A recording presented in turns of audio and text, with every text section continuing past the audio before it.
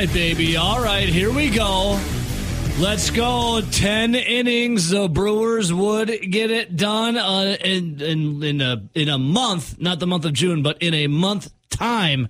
The one and the only Joey Wiemer getting it done. This time a little RBI single. The dude's fired up as he gets the Brewers a win over the Orioles 4-3. I almost forgot. Orioles 4-3. Rowdy, good morning. How about the Wiemer? Yeah, not only did the Brewers find a way to beat the Orioles, obviously the Orioles a good baseball team and a team that plays in the AL East where everybody's above 500. Yeah, hell yeah. But how about the fact that the Athletics put 11 on the Pirates and the Brewers back in first place? That's a half game above the Pirates for first place, baby. You better recognize this power right here. Check this out. Let's go. Down left field line. It's over. Joey Wiemer with 2 strikes wins it in the 10th. Another game winner for the Crew. Yeah, baby. It's got to feel good for Joey Wiemer, Rowdy. That's nice for the Brewers, no doubt about it.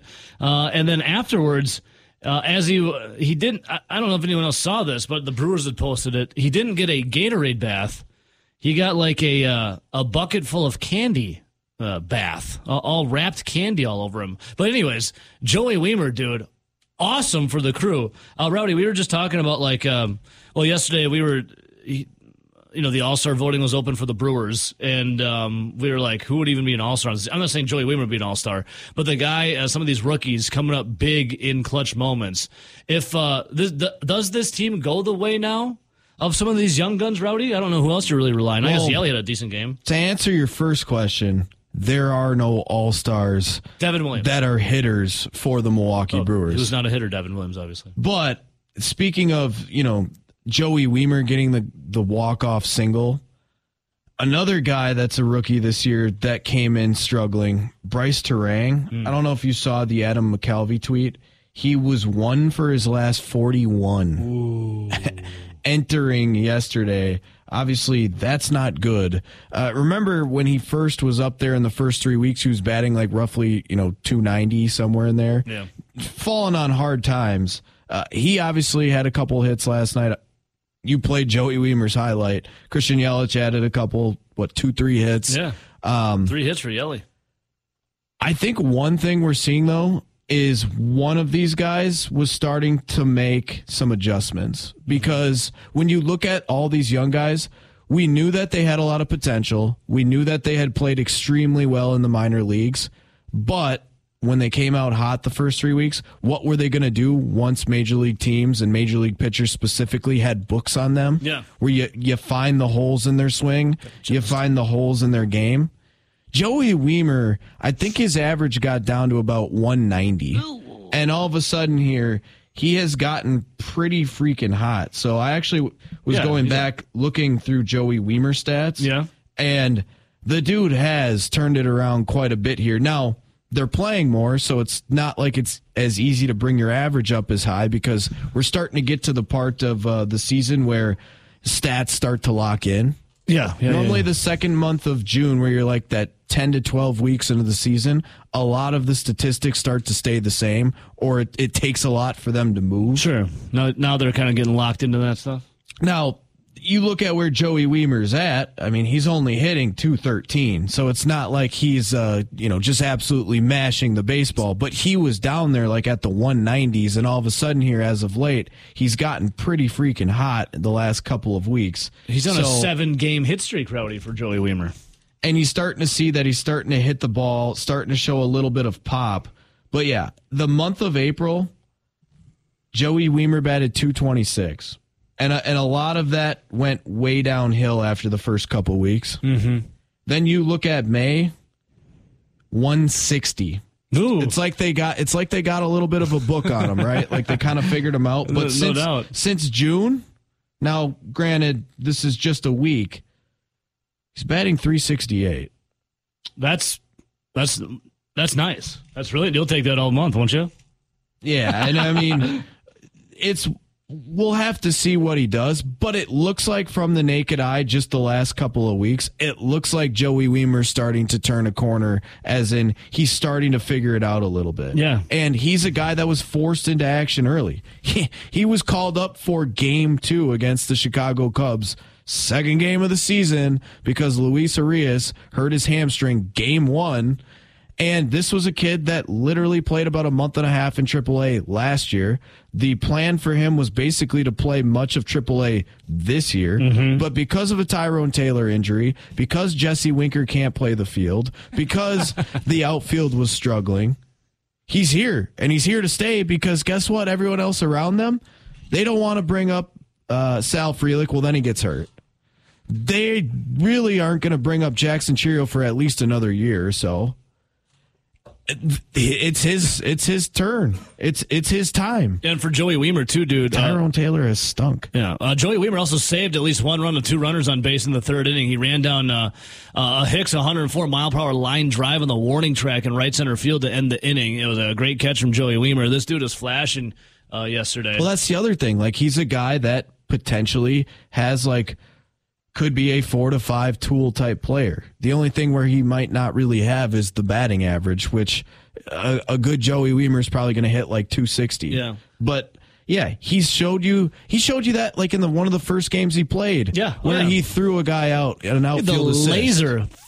Yeah, he's big, he's fast, he's athletic, and I think we're starting to see the bat starting to turn around here. Wiemer. And how about this?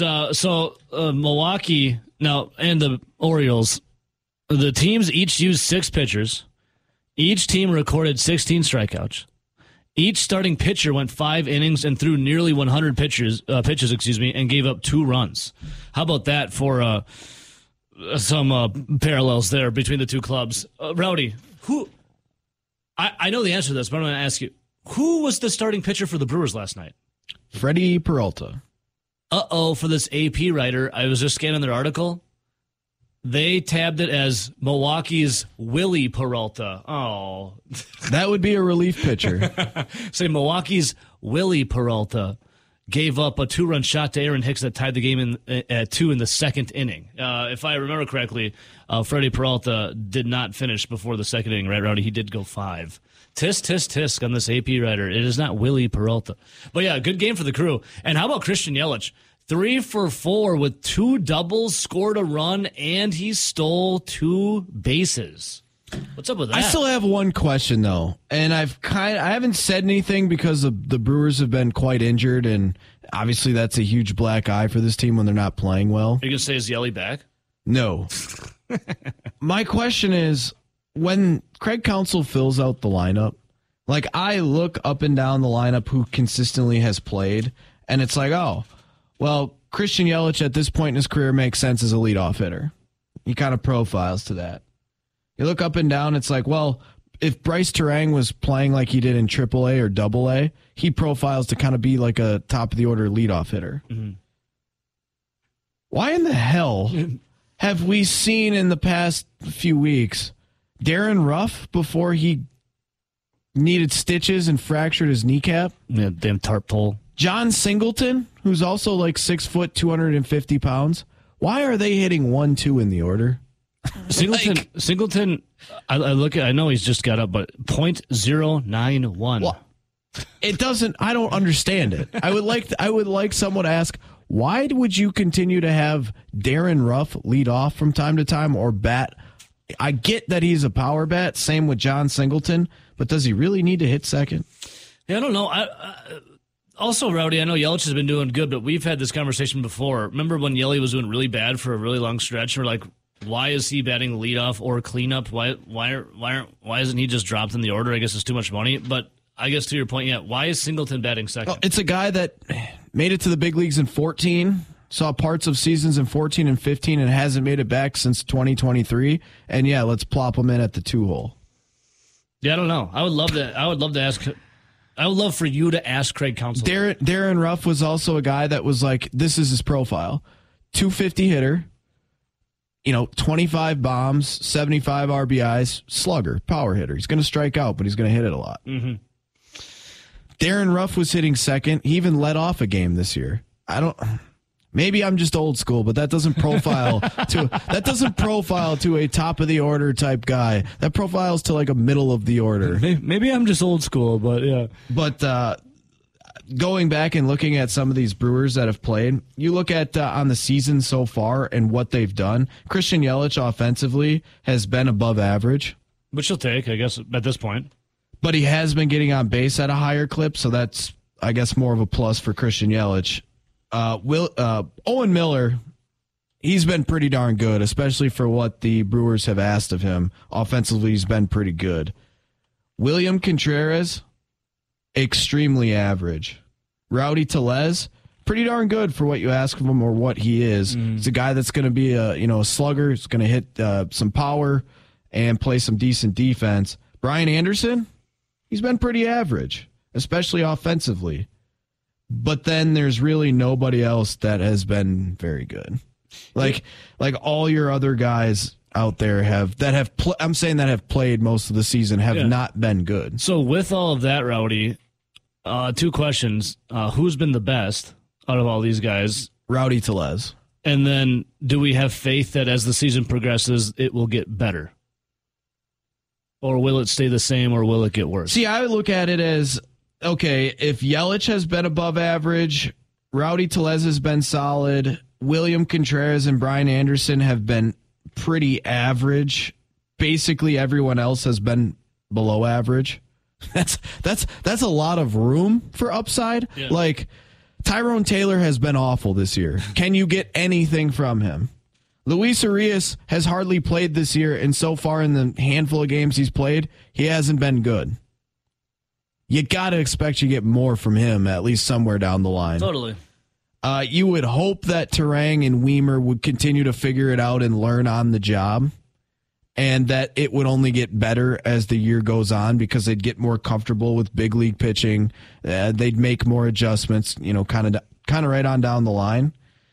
Me personally, I think Brian Anderson is probably playing exactly how the Milwaukee Brewers would have hoped. Yeah. I mean, he was a $4.5 million signing.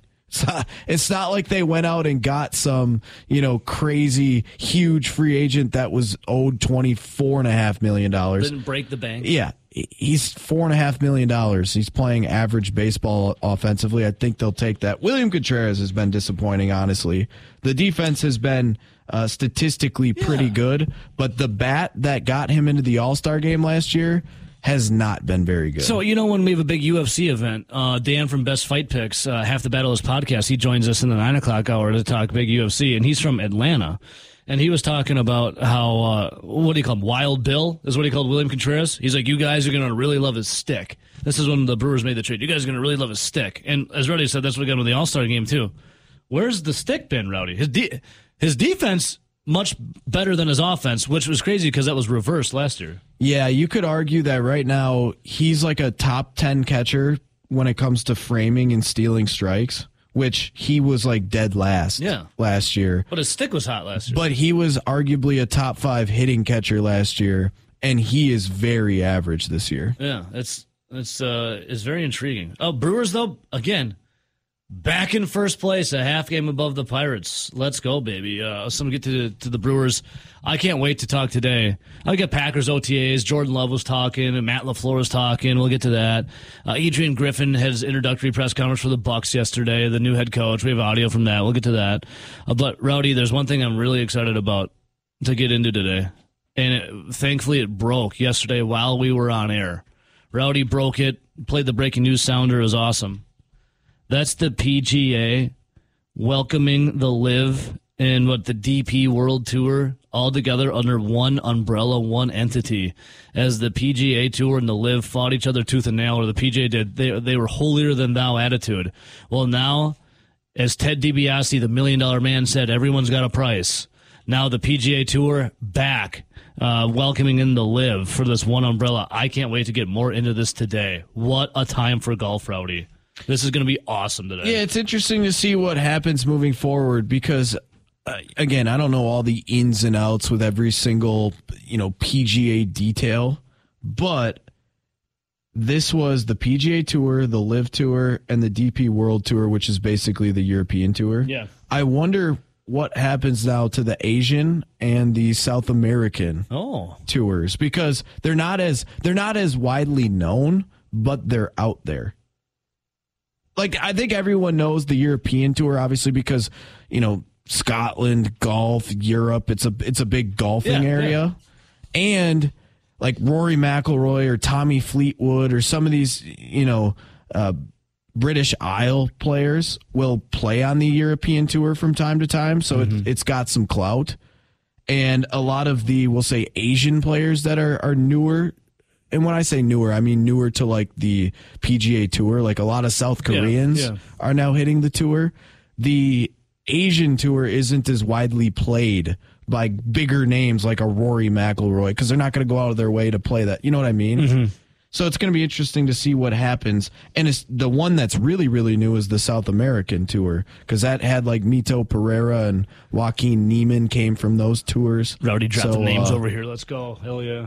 It'll be interesting to see how it all unfolds. I love the hypocrisy. But we still have the rest of this season, so it's not going to start. It's not going to mesh all together until 2024. Is Phil Mickelson just laughing right now? Do you think he even slept last night? Do you think he laughed the entire night? You didn't see his tweet? Which one? He tweeted at somebody not too long ago when they were talking about Liv and PGA I saw him yesterday Major. tweet. I didn't check on him last night. He had a tweet not too long ago where basically he knew that this was going to get done. He knew that for roughly 3 years of heat and work on the Live Tour, he was going to make hundreds of millions of dollars. Yeah, Some guy tweeted at him about his gambling debts. Oh, I did. No, I did see that. That was from a while ago. That's from a while ago. He's like, I haven't gambled in a long time. He's like, but I'm what did he say? Like, I'm a billionaire, essentially? Yeah, and then they were just basically like telling him to shut up and handle his gambling debts, and his response was hilarious. It was, tell me what I can do with $800 million that I can't do with $760 And this million. is before the news that just happened. I'll go. I'm on his Twitter account right now. I'm a ways back, but I'll find it. Phil Mickelson. Did you see what is awesome? Real quick, did you see what the PGA players did to the PGA commissioner? You talking about the letter and everything? Yeah, but because remember, he set the precedent of like, hey, if you are at the Canadian Open, I'm here in Canada, we're going to have this players only meeting. Yeah. You see what they did? No. They said, no, we're not having it, and then we're changing the time. Really? Because we're going to control the situation. I can't wait to get into all this. All right, awesome. Gone in 60 coming. I'll get you all the national headlines. The PGA and Live stuff is going to be very spicy. This is the most entertaining golf has ever been. I feel like it's not going to be that spicy, but you know where it's going to get spicy? The players that didn't go to the Live that were offered to the Live, they should be spicy pissed. Yeah, they missed out on a payday. There are some things I was reading yesterday, Rowdy, though, that maybe the PGA is going to compensate those guys for not going. I doubt it. And then I also heard that the Live guys are going to have to pay a fine, but still be welcome back to the PGA. A lot of things coming out there that we'll get into. Rory McIlroy, the poster boy for the PGA Tour, who talked about morals and not taking the money. How does he feel today when he walked away from $250 million? And it was over a 3-year span. Has Rory tweeted it all yet? That makes NBA money look poor. No tweet. Yeah, it does. No tweets from Rory yet. Nothing. Still June 3rd is the last time he retweeted something. Oh, Rory, I would love to hear what he has to say. All right, I can't wait to get into that. Hey, yesterday the Luke Fickell bat symbol went up again, boys, and they landed not one but two offensive linemen. Let's see here. The first one up was Kevin Haywood. Out of Pennsylvania. A 4-star. There's your 4-star. A 4-star offensive lineman out of Pennsylvania. That guy's a pretty burly individual.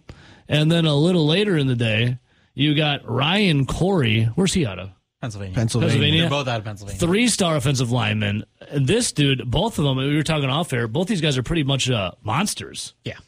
What'd you say, 6'4", 290? Yeah, they're both top 25 kids out of the state of Pennsylvania, which... That's a football state. Yeah, sorry to say, if you're a top 25 in Pennsylvania, chances are you're going to be top 10 in Wisconsin. So... That's a football state. Yeah, you got two offensive linemen. One's going to be a tackle. The other's Corey's projected to be an inside guy. That's they're going to be. Well, this is why you well. let Luke Fickell do what Luke Fickell and his staff does. Because a lot of people will freak out now all of a sudden that the state of Wisconsin had, roughly 13 eligible kids for 2024 that were Division I prospects. Just the year before, they had 3. So clearly it's a good year for the state of Wisconsin. And it's like, well, they lost a guy to Notre Dame. They lost a guy to Ohio State. Oh, my God, the sky is falling. He's not going to nail any in-state recruits. We're going to lose recruits. The recruiting's going to hell. And then he goes to Pennsylvania, which is a known football state, which weirdly enough, they still consider Pennsylvania like Midwest. Yeah. Where it's like Ohio and Pennsylvania is the Midwest, like better states. Well, they just nailed 2 huge offensive linemen. Yeah, 1 4-star, 1 3-star, and it's from the state of Pennsylvania. They're both roughly 6'4", 290. And they already got a safety from Pennsylvania as well. It just dawned on me that the pipeline from New Jersey, it's not a one-way street, it's a 2-way. Pennsylvania will send us their awesome players. The Badgers will develop them and make them into juggernauts. And then what happens? The Steelers will go draft them right back. Wow, that's Hawaii. No, look at all the Pittsburgh Steelers wasting no time on drafting. How many Badgers they have now? I was going to say, I don't know. They just got 2 recruits from Pennsylvania. No, I know. Well, they have 3 total. They just got 2 yesterday. Yeah. The Badgers will get them, and then once they're ready for the draft, the Steelers will draft them. They'll go right back to Pennsylvania. Well, I don't know how many go right back to Pennsylvania. Okay, well, I get what you're saying. This is supposed to be I know. Sorry. It didn't make sense to me. I'm sorry. I got lost there. You guys want to say anything else quick? My biggest takeaway from that was flamed out hard. Just the day is don't freak out if a player or 2 from Wisconsin don't commit to Wisconsin. Oops. Let Luke Fickell and his staff do what they do, because look at what they did at Cincinnati. They took Cincinnati's recruiting from where it was at to a much higher place. And I will say, previous coaching staffs, they got their offensive and defensive lines and like the lesser skilled positions, so a lot of linebackers from Wisconsin. The rest came from everywhere else. And I think another thing that needs to be said when we're talking about Luke Fickell versus the past is the past is the past. This is a new era. It's Luke Fickell. He has different inroads in different states. And honestly, it's on a year-to-year basis or historical basis, his states that he recruits well are better than the states that a lot of past Wisconsin guys have recruited well. Yeah. AKA Ohio, AKA Pennsylvania, AKA the Southeast. And when Rudolph was here, those were his 2 states. And a lot of the players that he brought in ended up being starters. Would you feel any differently or any maybe poo-poo on it a little bit where, say in the past with like a Paul Christ or Barry Alvarez or Brett Bielema, we're not going to put Gary Anderson in this category. But any of those guys, had they won a national title and they did it with, say, I don't know, if you got 110 guys on a team and they did it with like 40 that were from the state of Wisconsin, would it feel any different if they won a national title under Luke Fickell if they did it with 20 guys from the state of Wisconsin? It's still Wisconsin. It's your badges. Yeah, I mean, it's on the front of your jersey. How many starters for Alabama and Georgia do you think are actually from Alabama and Georgia? Well, I would say there's a few, but higher percentage because that's where good football players come from. But Wisconsin always got a good amount of Wisconsin. Ohio State and Michigan, that's the same way. Yeah. They recruit on a national level. You can't. I don't hear any of those fans complaining. It's nice. It's nice to have guys from Wisconsin because it's cool, right? It's like the Brewers being like, well, this guy is a Brewers guy. Owen Miller. Yeah. It's a good story, but overall, you're looking to win, and you're looking to win a national championship. Yeah. Who cares where the players come from? But you're secure the borders, though, If Luke Fickell and company is still looking at a 4-star offensive lineman from the state, and he doesn't want to come to Wisconsin, well, then so be it. Yeah, and if I guarantee you, Luke Fickell is going and knocking on every single 4 or 5-star potential player that came out of the state of Wisconsin and saying, hey, you want to come to the Badgers? Because I bet he's not just not offering. Yeah, let's say every starter on offense, and then just play along, every starter in offense and defense is some kind of transfer portal guy who's not from the state of Wisconsin, and they go and win the national title. Does anyone in Wisconsin care that none of those guys are from Wisconsin? It would probably be one of the best years in Wisconsin football history that everyone remembers. People would lose their minds about how we won a title and how they would anoint the transfer portal the greatest thing ever. And so glad that it's in college football and college sports. Totally. I don't think anyone's complaining. You know what's funny is I did see a little bit, and I've heard a little bit here, now that Wisconsin did bring in all of those transfers, because it was pretty transfer heavy, obviously, this offseason. Now, all of a sudden, you see what they're doing in 2024. You see that this is now a top 20 recruiting class, and we're starting to see every other day the bat symbol fly up again. And it's like, you're starting to get excited. Like, oh, who did they sign today? How many stars does this guy have? Where is he from? I did see a few places, recruiting services. If you go to 24/7 Rivals, ESPN, or On3, a few people have said Wisconsin off of this last weekend, by the end of next week now, so the 17th or whatever, look for a possible 6 recruits to verbally commit to Wisconsin from last weekend. And with all of these guys coming and committing, and this class really filling out and just shooting up the ranks, it's hilarious because now all the people that always wanted good players and wanted to recruit 4 and 5 stars like Ohio State, like Alabama, like Georgia, I've now seen some of this and heard some of this. Oh my God, we're going to have too many players. People are going to leave.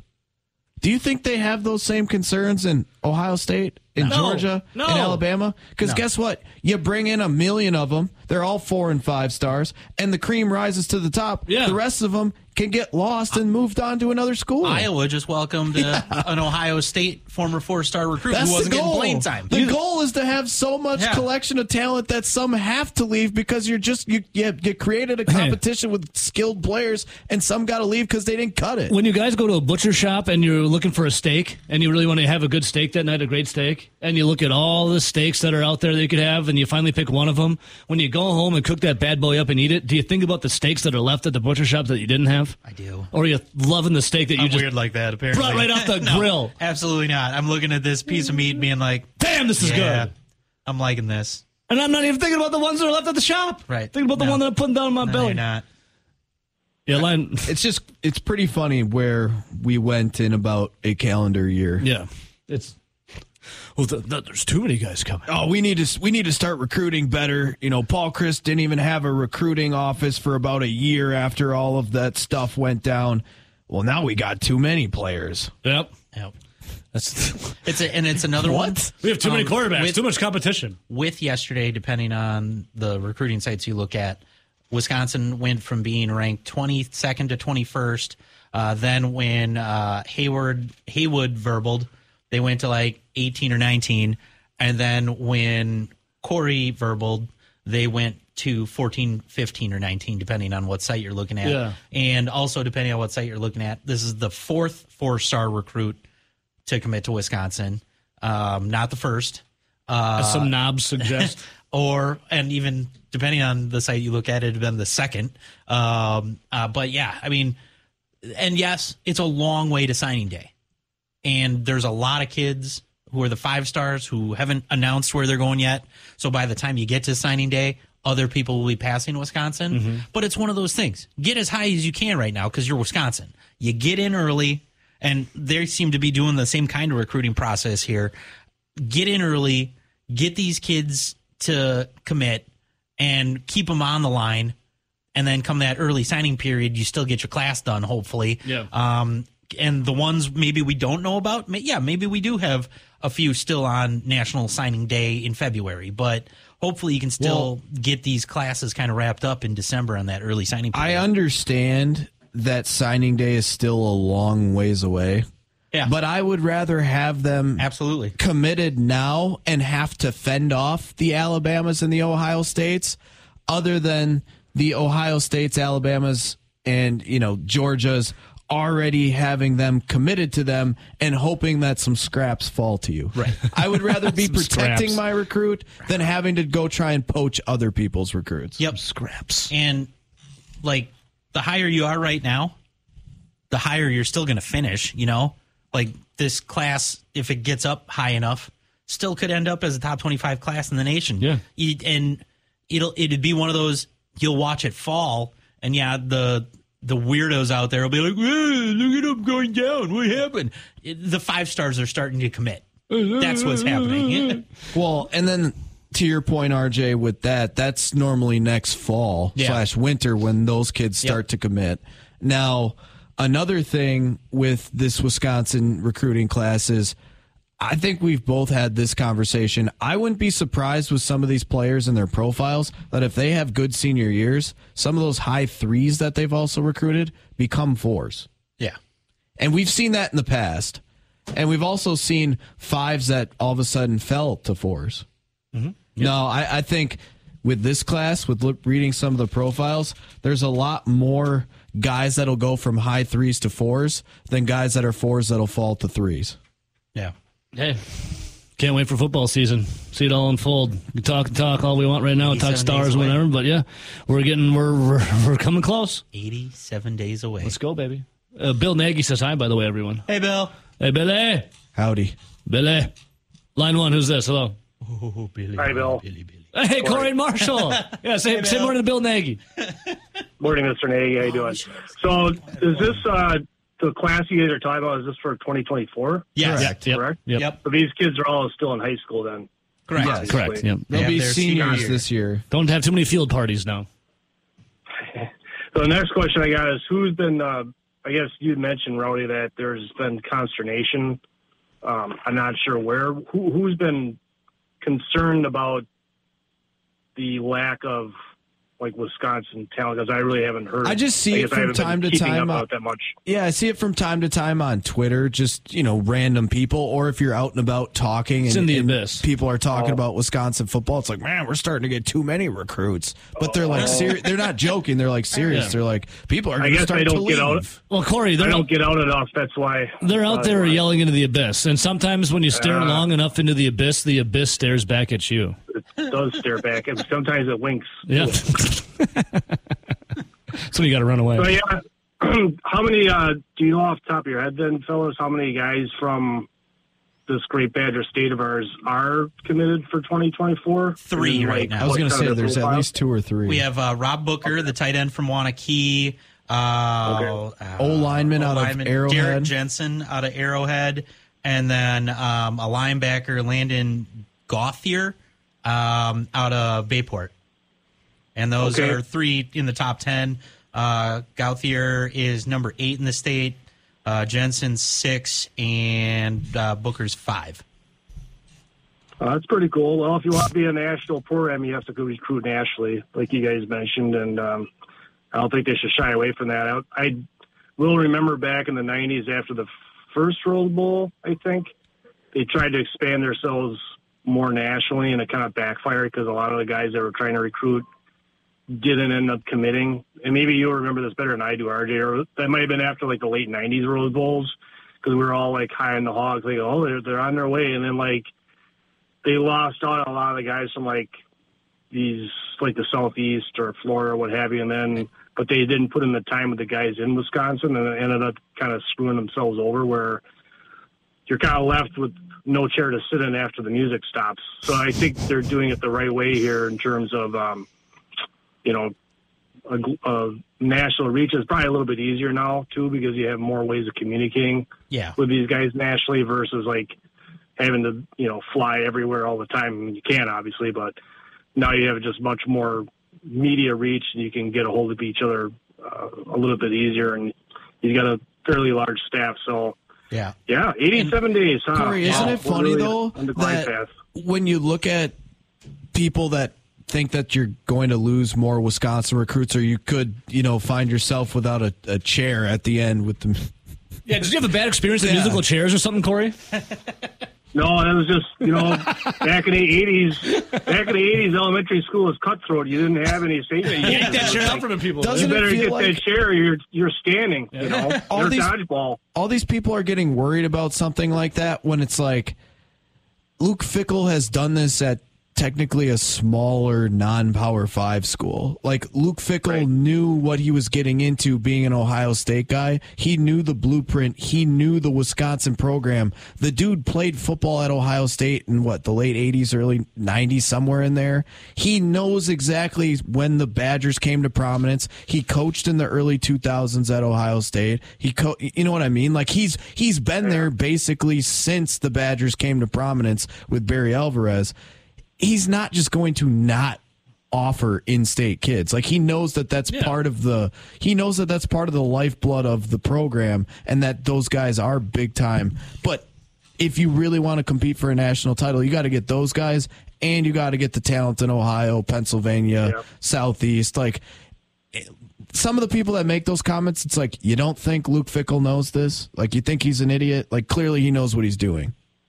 Boils down, you need as many good players as you can possibly get. You can never, you can never have too many good players. A rising tide raises all ships, Corey. Yeah, use whichever type of iron sharpens iron.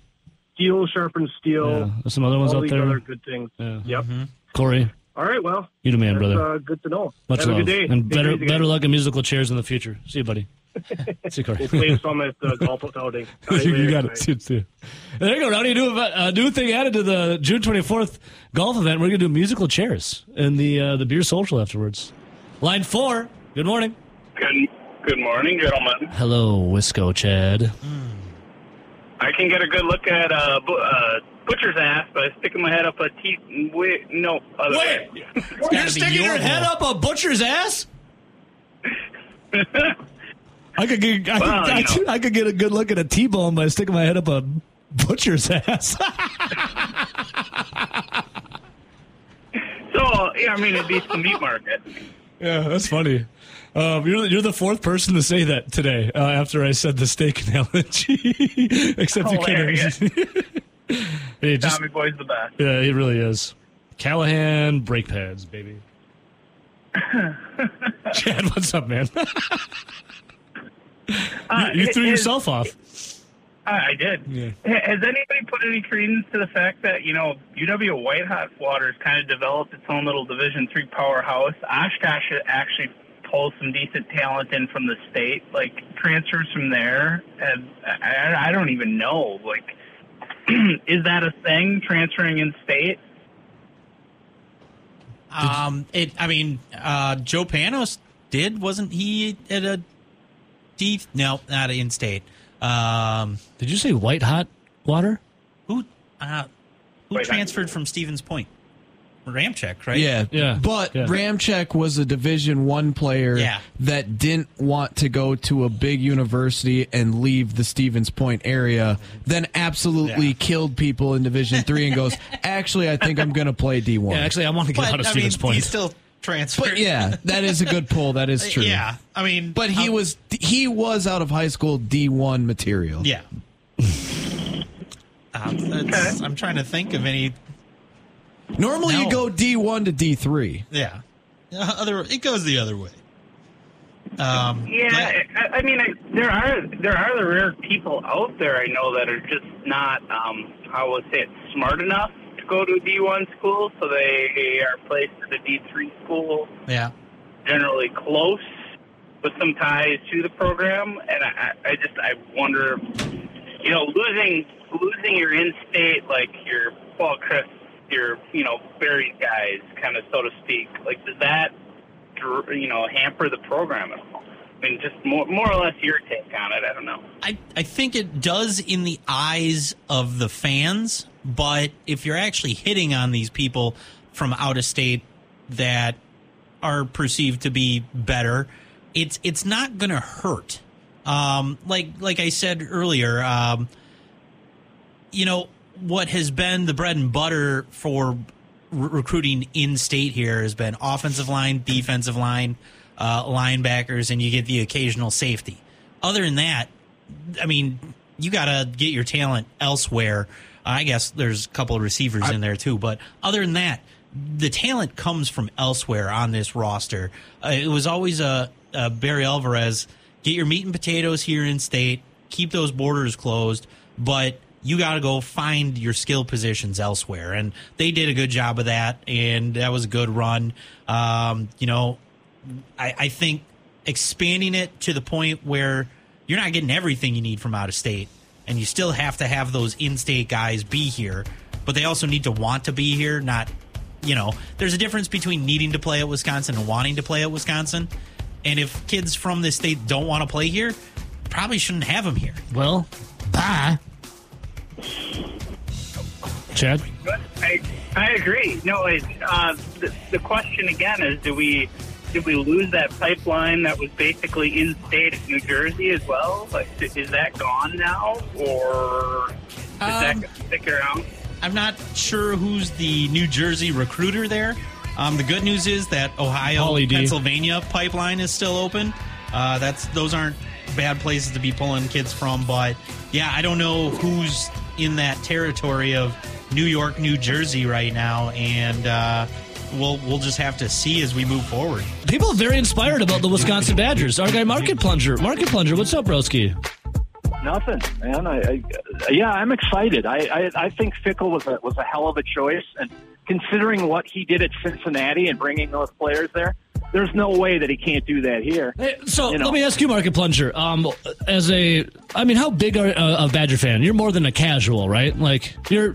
Yeah. I'm born and raised in Madison. Yeah. So What's your vibe right now of the Luke Fickell era? And then also, do you care? I guess you kind of said what your vibe was.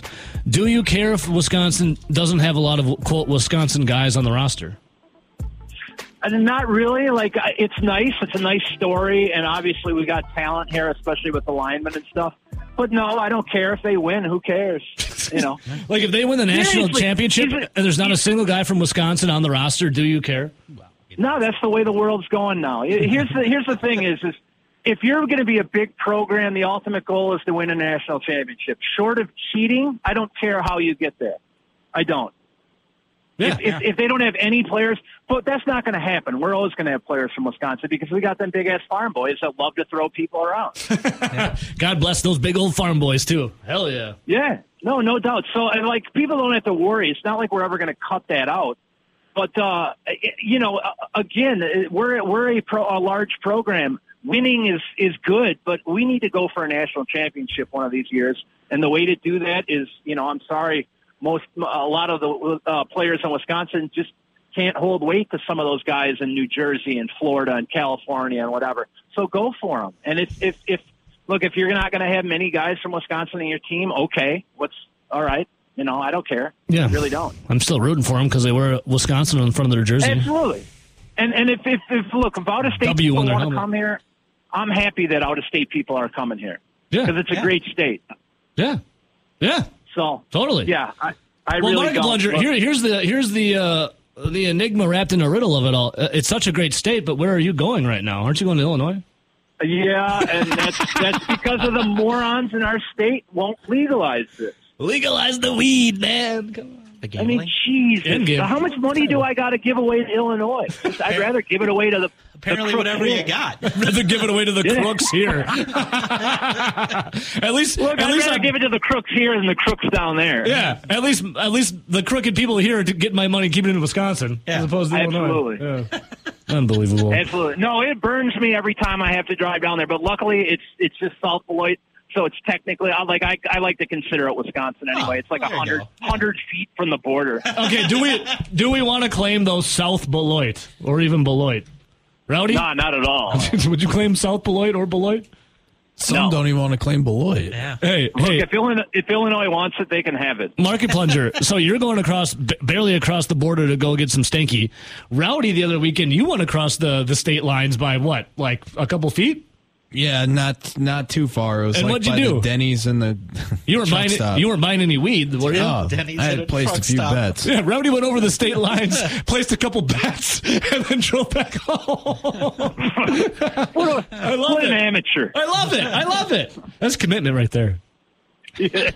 Market Plunger, you the man, brother. All right. Hopefully I get back in one piece. Nobody from Illinois knows I'm driving down there. After crashing them on the air. Hey, just call them a bunch of fibs. We'll see you later, buddy. Fibs?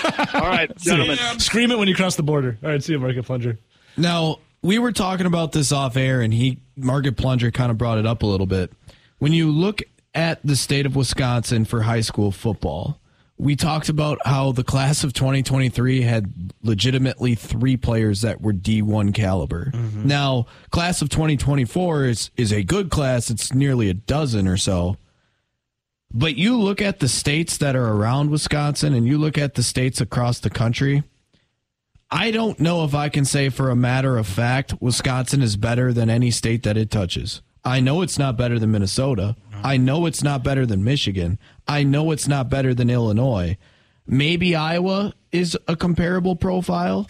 It might be better than Indiana. Maybe. It's clearly not better than Ohio and Pennsylvania. And then if you go any other, any south or more south, it's not better than any of the, southeastern states. You look at, it's not better than Missouri. No. It's not better than Arkansas, Louisiana. I mean, I feel like you look, the only 2 states that I can, for a matter of fact, say that Wisconsin is better than, that is somewhat close to them, is North and South Dakota. Because Wisconsin is, 1, its population. You don't have the population that some of these states have. 2, it kind of goes hand in hand. You don't have the huge cities, thus the population. Yeah. And then you basically got to get out to North and South Dakota. You maybe could argue Nebraska or Kansas, but Oklahoma, Texas, those have athletes. And then you get farther enough west, it's like, well, California clearly has a lot of good players. But yeah, it's basically like the Dakotas and some of the bigger states out west where there's just not a lot of people. Well, just look at like Texas, for example. I know it's a lot bigger of a state and they have more stuff, but the more huge mega complexes they have at high schools, the better you are at, football, for example. How many mega complexes are there in the state of Wisconsin for these kids to play at? I would only, for a matter of fact, take Wisconsin as a state of high school talent over the Dakotas and states like Idaho, Montana, Wyoming, those type of states.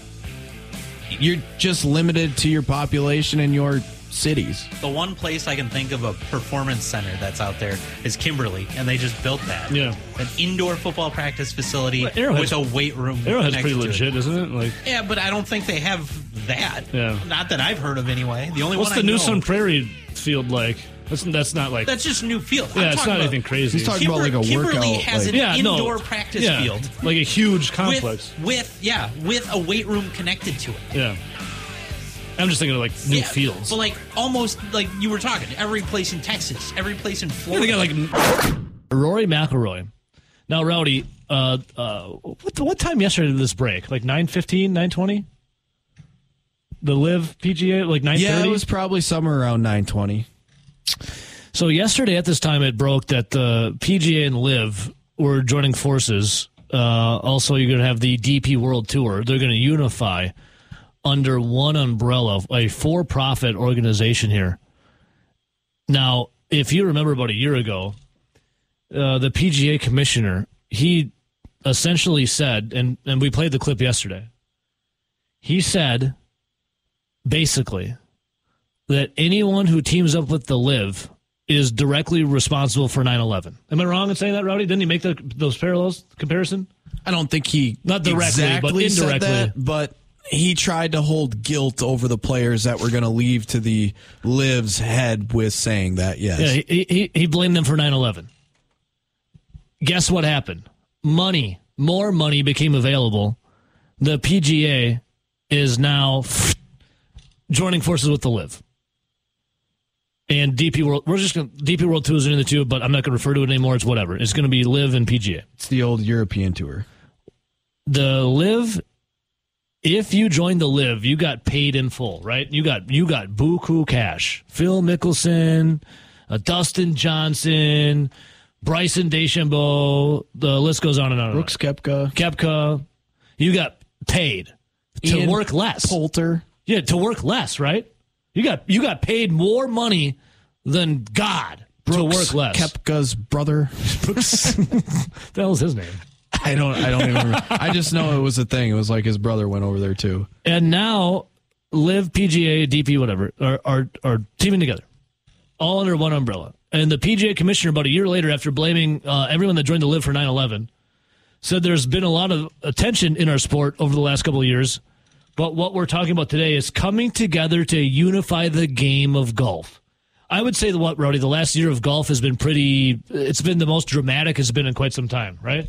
Yeah, the last couple of years, just with the back and forth between the PGA and the Live, it's definitely gotten golf into the news and into the mainstream sports talk shows, because outside of some of the majors, like your Masters, U.S. Open, British Open, PGA Championship, and especially for, we'll just say this show in general, when, like a big tournament isn't coming to, Whistling Straits or Erin Hills.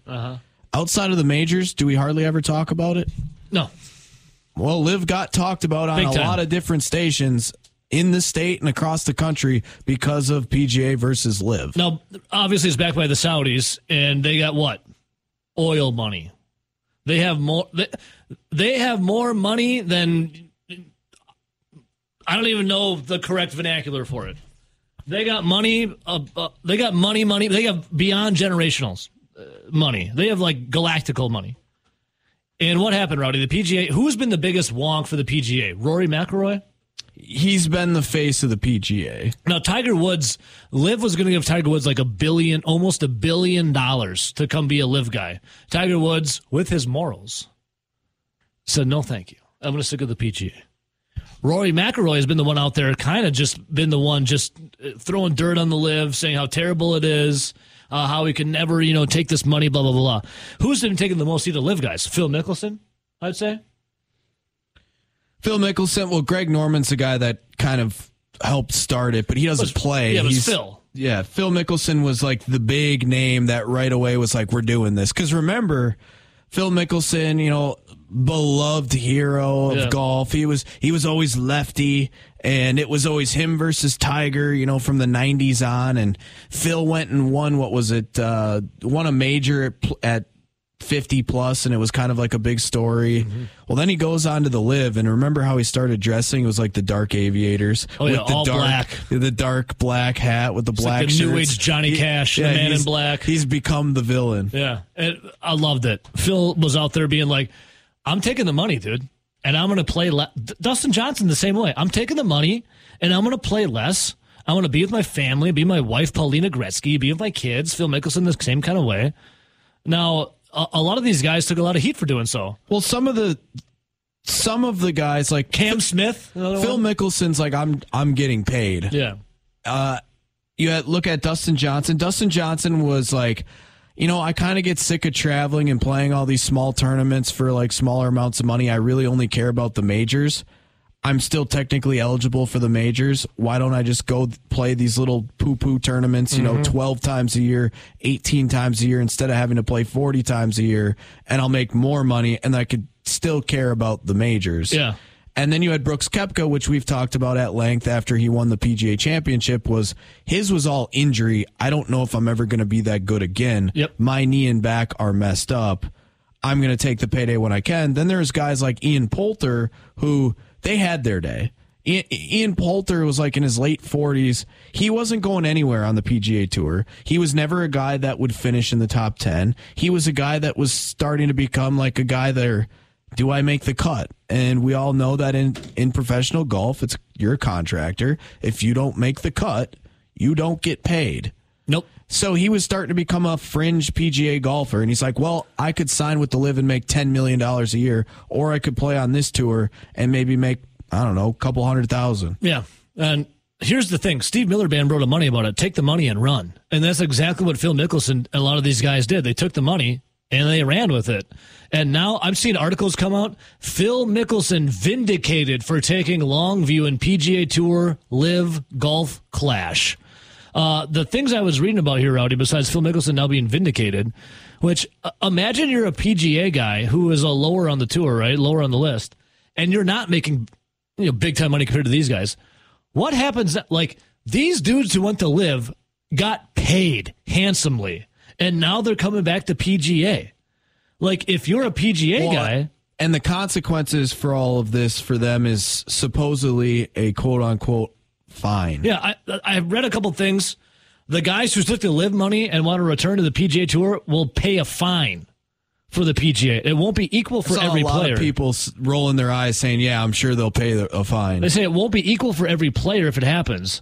But will that be enough for the guys who are pissed, the PGA guys that turned down, I don't know, $100 million to stay loyal for the PGA?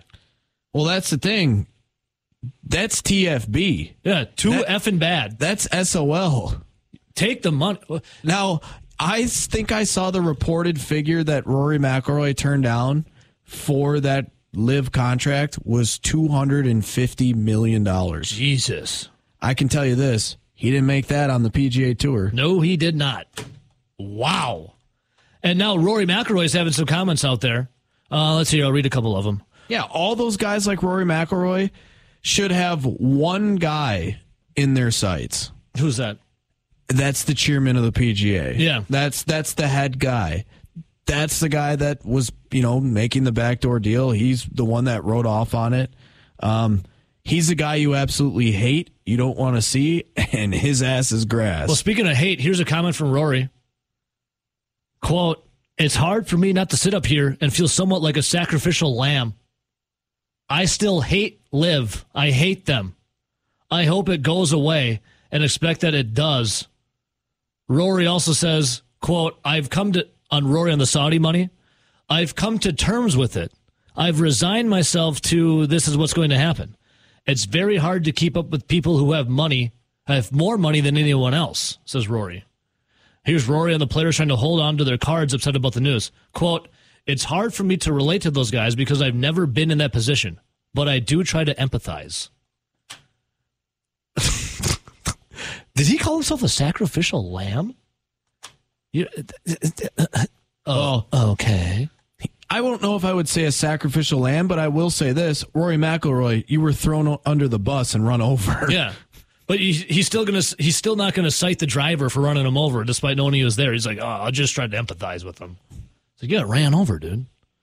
We'll talk more about it coming up. First line one. Good morning. Yeah. Huh? I mean, 1 second, line one. The U.S. and PGA, could compete with Saudi. I get that they have a lot of oil money, but the U.S. has quite a bit of oil. They don't want to touch it though. Just drill, baby, drill. Line one. Who's that? Good morning. Well, good. It's good. Get the good out. Hey, Charlie. Hey, Charlie. Hey, drunkie. Yes, buddy. Still here. Did you go on a beer run? Not yet. I got my fantasy part of the day. All right, there you go. The man's twisted up the Steel Reserve. He was on hold for like 15 minutes just to say that. That's right where we need him. Yeah, right on hold. And we're now off the lines. All right, so yeah, Rory McIlroy. This is funny. By the way, breaking news. Speaking of Saudi money, Rowdy, you're gonna chuckle at this. Remember how Cristiano Ronaldo went to play in Saudi Arabia, and he's making I don't even know how much the dude's making, but it's like insane money every game. It's like $1 billion. It's like that was like his contract. Yeah, it's like $1 billion contract to play in Saudi Arabia. Who was the next star going to Saudi Arabia we were talking about? Messi. Breaking news. A couple minutes ago, Lionel Messi, the Argentinian who just won the World Cup, probably the greatest player ever, says no to Saudi Arabia. The Argentine superstar is going to the MLS. Inter Miami is set to sign Lionel Messi, who does not have Saudi money. Wow. What do you think, Rowdy? The guy must be washed. They say the Lionel Messi sweepstakes appear to be over. The most coveted free agent in soccer history is set to sign with Major League Soccer's Inter Miami. Unbelievable. Chose it over the Saudi League and Barcelona. The 35-year-old superstar officially leaves PSG Paris Saint-Germain this month when his contract expires after 2 seasons with the French Giants and will go to Miami. That means one thing. What? Messi's washed. He's done. What? There's no other reason for him to come to the MLS. PGA's got to be reaching out to him right now and be like, dude, how did you, Messi, say no to the Saudi money? We just took it after fighting him for a year. Maybe he doesn't like Ronaldo. Also, go look up. Well, he doesn't want to be, on Team Saudi with Ronaldo. That's the problem. Go look up Messi's net worth. Maybe this is what it is. Right here, he's worth $600 million. Maybe he doesn't need the Saudi money, Rowdy. I don't know. Everyone was certain that Messi was going to the Saudi Arabian league with Ronaldo, like Ronaldo did. But no, he's going to Miami. Inter Miami, MLS. What? He's only 35. You think Messi turned it down because of public pressure? No, not at all. No, not at all. He's an Argentinian. Aren't they used to pressure How there? much is Miami going to pay him? Because I'm sure it wasn't cheap, or it's not going to be cheap. Yeah, I'm not sure. I just know. How much is Inter Miami even worth? I think they have some European money backing. I don't know. He's going to Miami. Little Messi, welcome to the MLS. So I looked up Inter Miami. They are the 10th most valuable MLS franchise. 10th. They are worth $585 million as of 2022. So Messi's net worth is worth more than Inter Miami. and he turned down more money from the Saudis to play relatively in the same league with Ronaldo for more money than what this entire team is worth. He must see a bright future for Inter Miami. He must like Miami. Yeah, G-Dub just said, I don't blame him. There's better looking talent walking around Miami than there is Saudi Arabia.